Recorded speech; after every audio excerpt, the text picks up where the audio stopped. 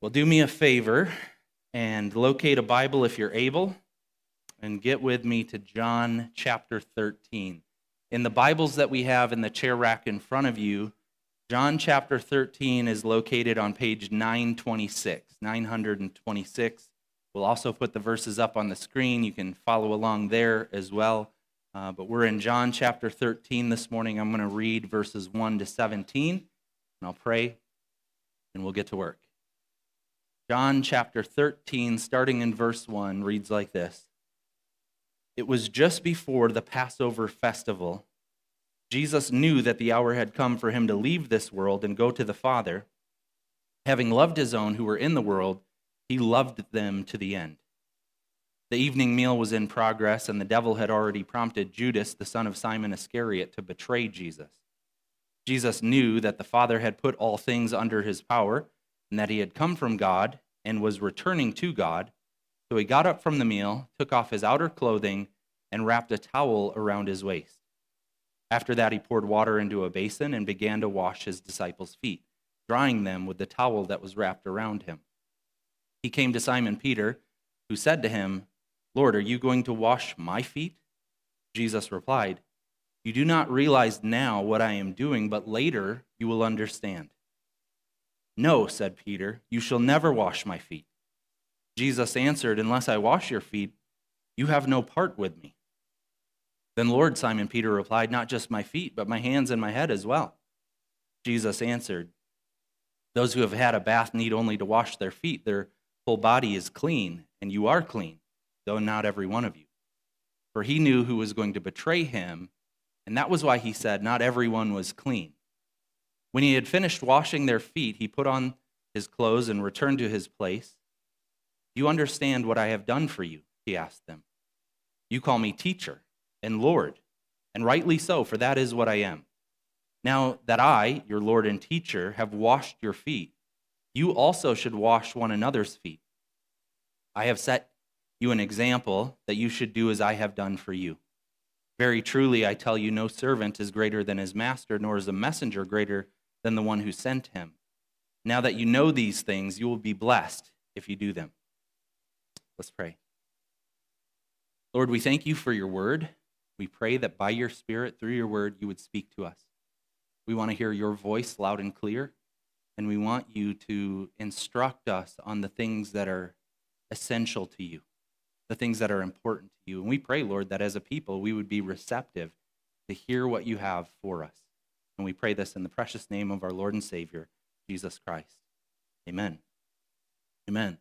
John chapters 1 to the end of chapter 12 cover a period of time that's roughly 3 years. It's the earthly ministry of the Lord. And then what happens in the narrative is it slows down. From chapters 13 to the end of the book covers roughly a week. And in chapters 13 to 17, it's really just one event. It's a supper party. And so we're camped out in this location listening to what the Lord has to say. The technical term for this section that we're going to be looking at together is called the farewell discourse, meaning it's a portion of Scripture where the Lord is recognizing he's about to leave, and so he's going to give some final lessons to his disciples, to his students.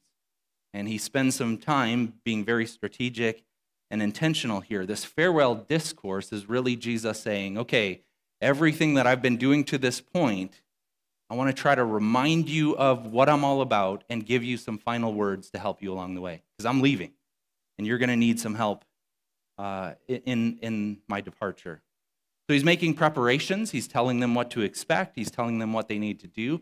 He's consoling them. He's trying to help them recognize that he will not always be here, so he's going to try to give them some words of encouragement. And he's giving some profound instructions.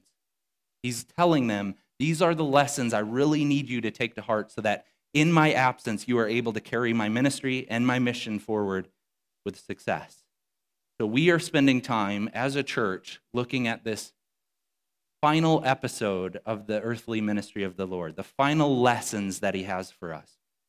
Now, I was thinking this week about the only comparable experience that I have to a farewell discourse, and it was actually the final week of my grandfather's life. So my grandfather, I grew up on the tree farm, and Grandpa lived on the farm as well. So I would see him all the time. He came with us on trips to Canada.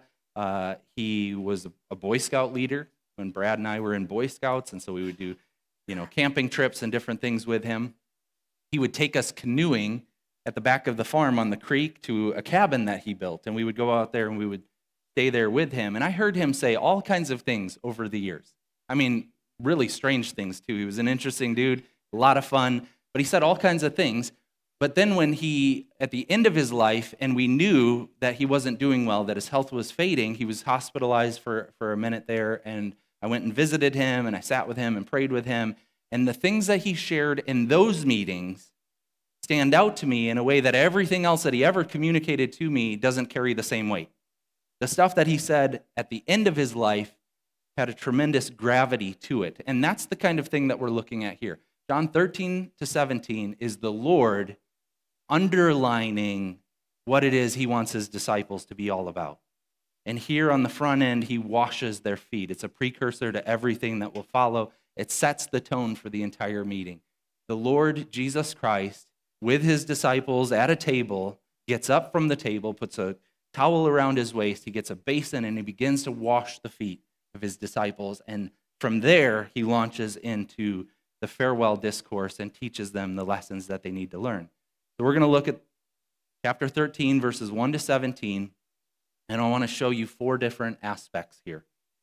The priority of the Lord. No, this is 5. I can't do math, by the way. 5 different aspects. The priority of the Lord, the love of the Lord, the humility of the Lord, the example of the Lord, and the Lord's good news, or the gospel.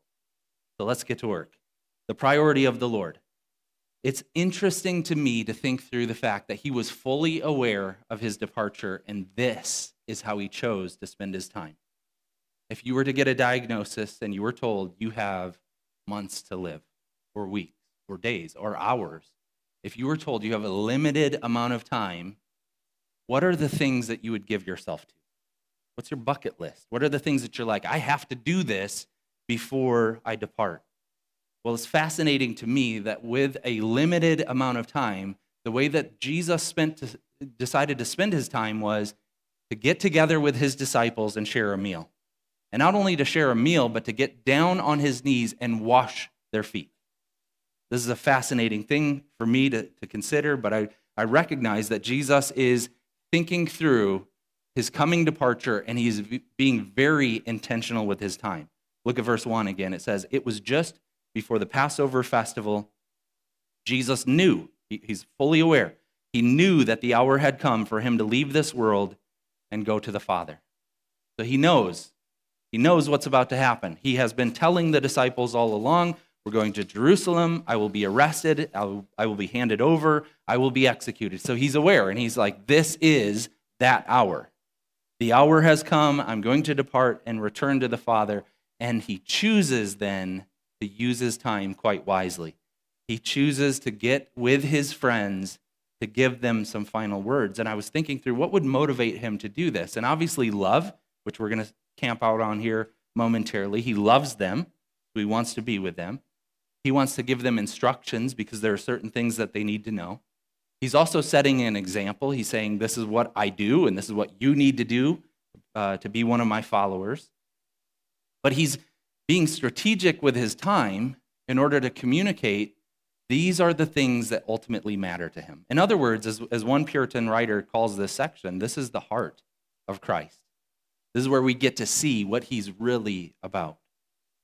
So, again, back to us. If you were given a brief amount of time, do you know how you would spend it? And some of you are like, oh yeah, I got all kinds of things that I would try to do real quick.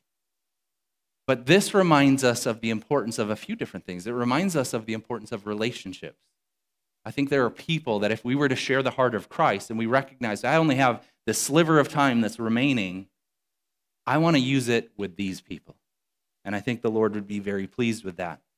I think it's important that we would consider, if we had a sliver of time, how we might love other people, how we might communicate the love that we have for them, how we might invest in them, because that's what the Lord was doing here, and how we might be found doing things that communicate the good news of the gospel and the heart of Christ himself. So are your priorities aligned with the things of God? We know that life is brief. The Bible tells us repeatedly. Last week's sermon highlighted that point. There's a brevity to life. So here's my question. Are we willing to evaluate the time that we have and try to strategically use it for God's glory and for the good of others? Well, the second point that I have here is the love of the Lord. This story communicates the love of the Lord. Look at verse 1 at the end there. It says, having loved his own who were in the world, he loved them to the end. So whatever is going on here, as John reflects on it, he says, the Lord loved us. He loved us who were in the world, and he loved us to the very end, and this act itself was an expression of his love. He was showing us what love really looks like. And I'm going to spend some time trying to explain the difference between what culture says love is and what the Bible seems to say that love really is. But the Lord was loving his disciples, and his love was indiscriminate. And one of the things that's really fascinating about this account is that John, reflecting on it and writing about it, he takes extra care to point out Judas was there. The bum Judas, who betrayed our Lord, was present at this supper, and the Lord loved him too.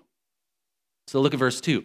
It says, the evening meal was in progress, and the devil had already prompted Judas, the son of Simon Iscariot, to betray Jesus. So there's an awareness, and John's pointing it out. Judas was here. And then as you read through the narrative, you recognize, he didn't skip over him, which would have been a very understandable thing to do. I'm washing your feet, I'm washing your feet. Not you, dude, going to the next person. But he loved him, and he served him.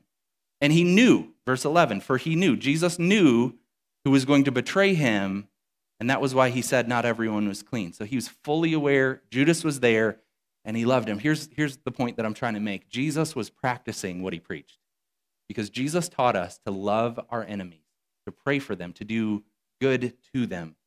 And he was actually willing to practice the application of his own sermons. Jesus loved Judas. He served him, he blessed him, he washed his feet. And I was beginning to think through just the fact that we are so quick to excuse ourselves from love. And we can find reasons why we say, I love people that I like, but there are certain people that I find a creative way to get me off of the hook as to actually loving them. And Jesus doesn't allow that. But we might say, look, this guy was prompted by the devil. And you might think in my opinion, that's a pretty good excuse. Like if there's ever a reason where you say, I'm not going to love this person because the devil is pulling the strings here, I'd be pretty understanding with you, but not in this case, because Jesus is showing us here, all of us are able to fall woefully short of what God wants. In fact, another dude who got his feet washed, Peter, we'll spend some time on him in a minute. Peter, do you guys remember the field trip that they took in Matthew 16? They go off on this journey, and they get to a location, and Jesus says to them, he asks them a bunch of questions. He says, who does everyone say that I am? Who do they think that I am? They give a handful of answers. They say, well, some say this, and some say this. You could be, a prophet. You could be Elijah. You could be John the Baptist back from the dead. People are saying all kinds of wonderful things about you and how incredibly powerful and spiritual you are. He says, okay, who do you guys say that I am? And Peter says, you are the Christ, the Son of the living God. Jesus says, A+. You got that one right on the nose, dude. In fact, you didn't even get that answer. God gave it to you, Peter. Well done. He says, but here's what's going to happen. We're going to Jerusalem, and I'm going to be arrested and executed. And Peter he's the kind of dude who has no filter, right? He just says whatever's going through his brain. And in that moment, what's going through his brain is, I don't want you to die. And I will fight for you. I'm your guy. I've got your back. So Peter, after confessing Jesus as Lord, as Messiah, as the Son of God, immediately, right after, when Jesus says, I'm going to do this thing, this is how it's going to unfold, he says, not on my watch. No way. And Jesus looks at him and says, get behind me, Satan. You see, you could look at any of the disciples that were there, and you could actually come up with an excuse as to why the Lord shouldn't wash their feet. They're all a bunch of bums. They all have these issues and shortcomings, and they all make mistakes along the way, but the Lord is indiscriminate with his love. He's willing to wash the feet of Judas. He's willing to wash the feet of Peter. He's willing to wash our feet, because that is the heart of Christ. He looks at us and he understands the frailty of the human condition. He understands the inconsistencies that we have. He understands the sin that we routinely commit, and he still loves us. And here's what's incredible. By this act, he's communicating the significance of love. Love is not just a feeling. It's not just something that you can fall into or out of. It is the willingness to do what is best for other people, even the things that everyone else will find reasons why they don't want to do it. Foot washing in the ancient Near East in the first century was a normal thing. When you would go to somebody's house, we have closed-toe shoes. So we get to somebody's house, we might take our shoes off. They didn't have that advantage. They had sandals, and they walked through the arid Mediterranean area, and they would get to a location, and they would maybe take their sandals off, but then somebody would come along, a servant would come along and wash their feet and get all the dirt and the grime off of the feet there. And this was done ordinarily by the lowest of the low. So the servant, like the person who has the least clout, the rookie, like the newbie. This person's going to do this, but a person higher up with social status would not normally do this. And so that's why it's so surprising to everybody that the Lord gets up from the table and puts a towel around his waist, and he begins to do this. And I was thinking through what love demands. And I was thinking through how significant this is. If we're going to say that we're following the one who has loved us to the uttermost, and we're going to say that we're his representatives, and we're going to go out into the world and love people, would people be willing to say that of us? And I'm talking about real people. I want you to think through your acquaintances. I want you to think through your coworkers and your extended family members. Do they look at you and experience the love of Christ? Do they look at you and think, this person is always serving people and doing things that other people are unwilling to do? This person has the heart of Christ and is actually performing acts of service and love. And I hope that we could say with honesty, not perfectly, but we're moving in that direction. That as a church family, that's an ambition that we have. We want to love people like we have been loved. And I hope that that is the case. So secondly, the love of God. Third, we see the humility of the Lord. One of the things about this narrative that stands out is the fact that there is a contrast between the glory of who this person is, Jesus of Nazareth, and the lowliness of the activity. So he's glorious, but he's willing to humble himself and do this very base task. We see this. This is the humility of the Lord. Look at verses 3 and 4. Jesus knew that the Father had put all things under his power. It's saying he recognizes who he is. He's self-aware, fully aware of his authority. Everything is under his power. He had come from God and was returning to God, so he got up from the meal, took off his outer clothing, and wrapped a towel around his waist. Those sentences, those different aspects, verse 3 and verse 4, don't seem to go together, right? He has all authority, and you would expect something glorious to happen, but instead, he gets up, puts a towel around his waist, and serves. It's an interesting thing. So he's self-aware of his glory, yet he's incredibly willing to serve. Now, this is confusing. It's confusing to the original individuals having their feet washed. Look at the dialogue between Peter and Jesus. So Jesus came to Simon Peter, and Peter says, Lord, are you going to wash my feet? It just doesn't register. He's like, I don't know what's happening right now, but this is inappropriate. You're our teacher, you're our Lord, and you're doing the job of a servant. So Jesus replies to him, you do not realize now what I'm doing, but later you will understand. This doesn't make sense to you. I get it. I'm fully aware of that. It'll click a little later on. And Peter says, no. Again, it's the dude without the filter. So he's looking at this situation. He's like, you could wash all these other guys' feet. Not going to happen. You're not going to wash my feet. I know that this is inappropriate. You're my master. He's kind of like John the Baptist when Jesus came to be baptized. And John says, I should be getting baptized by you because you're the guy. And I'm just some little peon. And Peter's kind of having that same experience where he's going, this is not right. That you, my superior, would do this inferior task for me. No. Jesus says, unless you do this, you will have no part with me. So there's a confusion here, and the confusion is tied to the fact that the glory of the Lord is being undermined, supposedly, by the task that he's performing. The greatest person in there is doing the lowliest job possible. Now, later on, one of the apostles, the Apostle Paul, writes about it. So the event narrates what this humility looks like.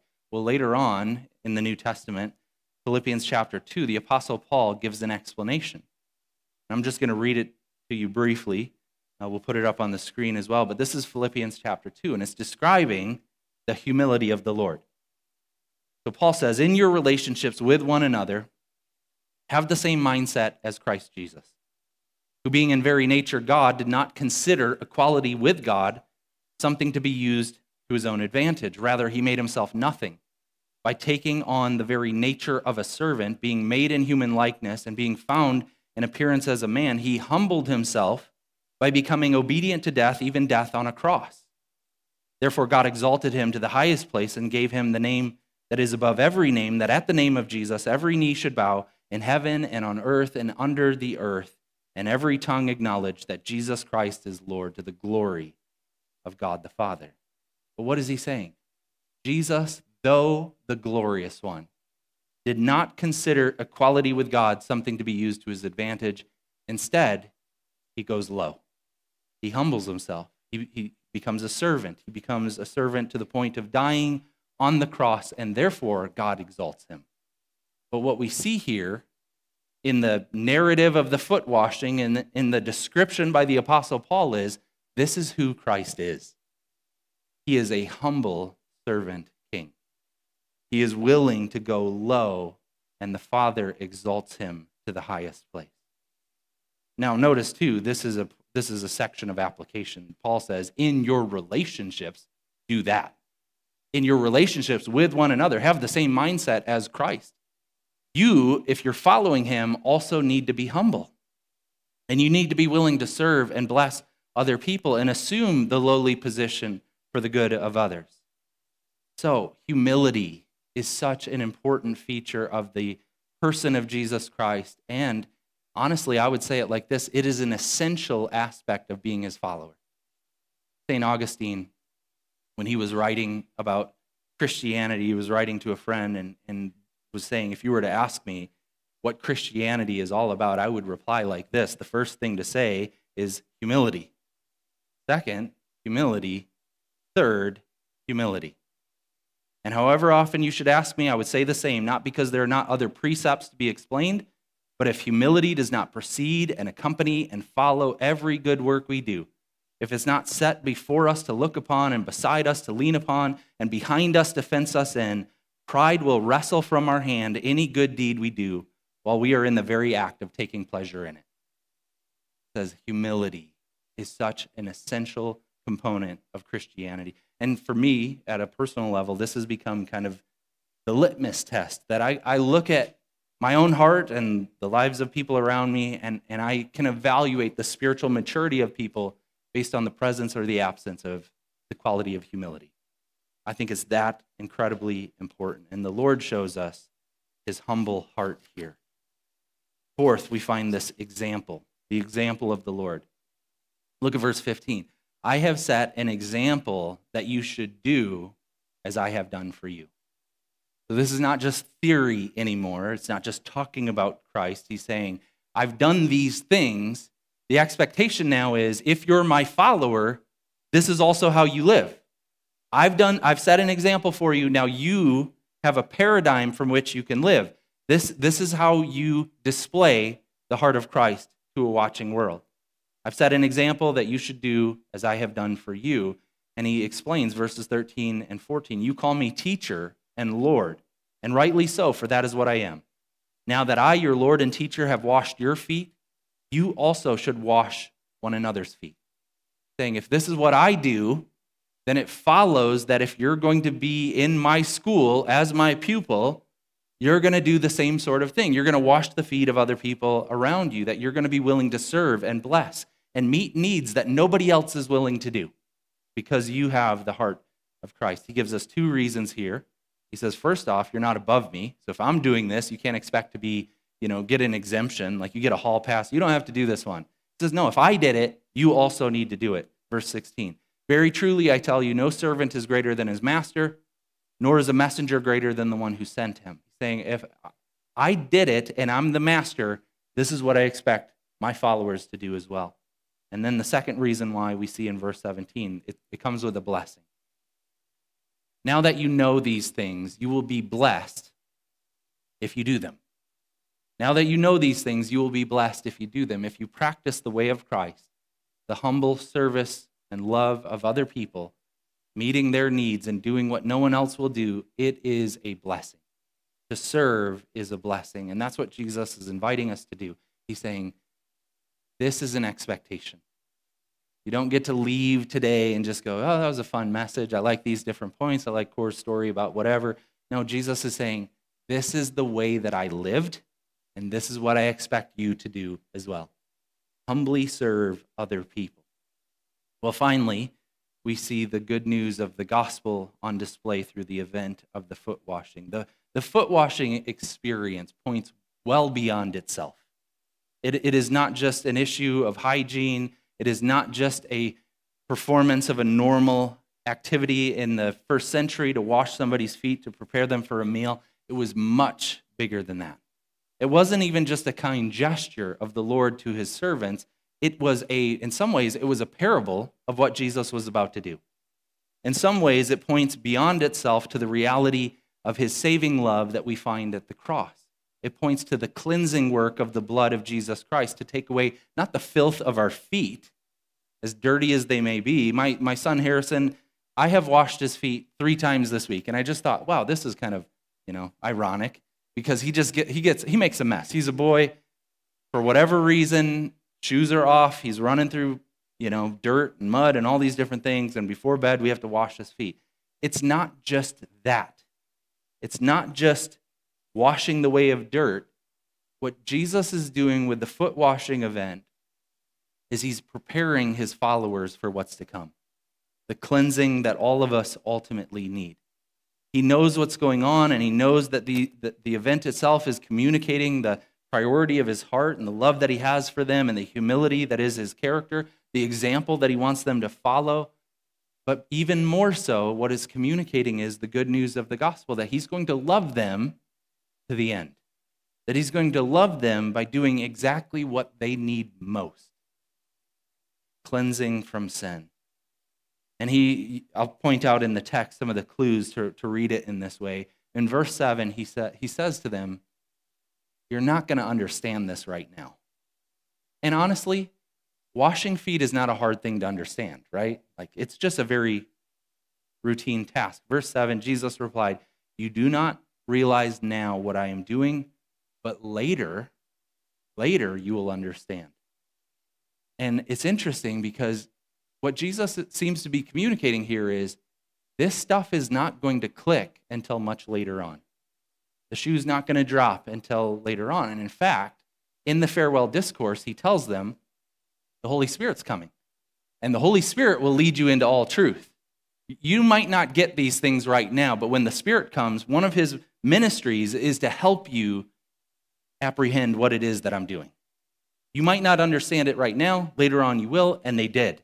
They came to see the work of Christ as the central event in human history, the saving work of God. So he, by the foot washing, is pointing forward to the death, burial, and resurrection that will ultimately clarify what the foot washing is all about. The cleansing that only he can perform, which is why when you look now at the interaction between Peter and Christ, you understand the significance of what's really going on here. Peter, verse 8, says, no, you will not wash my feet. You shall never wash my feet. And Jesus answered him, unless I do this, you have no part with me.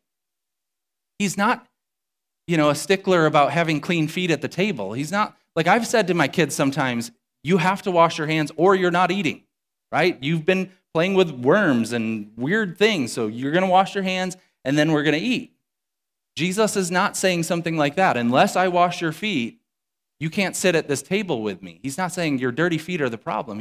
What he's doing is he's communicating that there is a washing that all of us need, and without which we have no part in what Christ has done.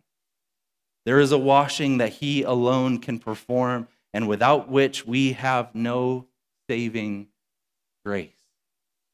Jesus is pointing beyond the event to the reality of the crucifixion, his death, burial, and resurrection, and he is pointing to the exclusivity of the saving work that he alone can perform, the cleansing from the blood of Christ that we need. In fact, in the farewell discourse, he will later on say things like this: I am the way, the truth, and the life. No one comes to the Father except through me. And that's echoing what he said to Peter. He's saying, I'm the way, the truth, and the life. Nobody has access to the Father except through me. He's saying, unless I cleanse you, you have no part in my ministry. And we're reminded here of the importance of what true Christianity is. The good news of the gospel is that God so loved the world that he sent his son, Jesus Christ, to die in our place, to take away the sins of the world so that we could look at ourselves with honesty and we can recognize we fall short of what God wants for us. We sin against God. We offend the grace of God. We do things that we know we should not do, but God sent his son to reconcile us, to make us right. And the way in which we come into a right relationship with God is through the cleansing work of Jesus Christ. We place our faith in him for our salvation. We experience the saving work of God because he went to Calvary and died in our place. There are many people who come to church and sing songs and do Christian activities, but this is such an important thing that I need to clarify. Unless you have been cleansed by the blood of Jesus Christ, you are not one of his followers. And Jesus is making an invitation even today. And he's saying, if you want to experience the saving power of what I have done for you, the cleansing work of my blood, you can have that. But you have to receive it by faith. He is the way that we are made right. Unless we receive him, we have no part with him. But today he says, you can have full access to the work that I've done for you. Receive it by faith. Now, what we find then in the foot washing event is that Jesus is showing us his heart. He's showing us the love that he has for us and the willingness that he is able to go to the uttermost to show that love at Calvary. We see the humility of the Lord. Though glorious, he was willing to humble himself to the point of death on a cross. We see the example that he has set for us. So we, if we're going to follow him, we live in a shape that is cruciform. We live with a towel around our waist. We live in a way that says, I'm looking to do good to other people, and I'm willing to do whatever, even the things that people might excuse themselves from doing. I'm going to love and serve and bless because God has loved, served, and blessed me in the sending of his son. May we be a kind of church that displays the love of Christ to a watching world. Let's pray. Lord, I ask right now that you would help each and every one of us to, by faith, lay claim to the work that Christ has done for us, the cleansing work that he has performed by going to the cross and suffering and dying in our place to take away the sins of the world and to take away our sins. Lord, I pray that people today would express faith in Christ and experience his saving work. Lord, may we be a church that displays your love to a watching world. Help us to love and serve and bless this world because you have loved and served and blessed us. We pray in your name. Amen.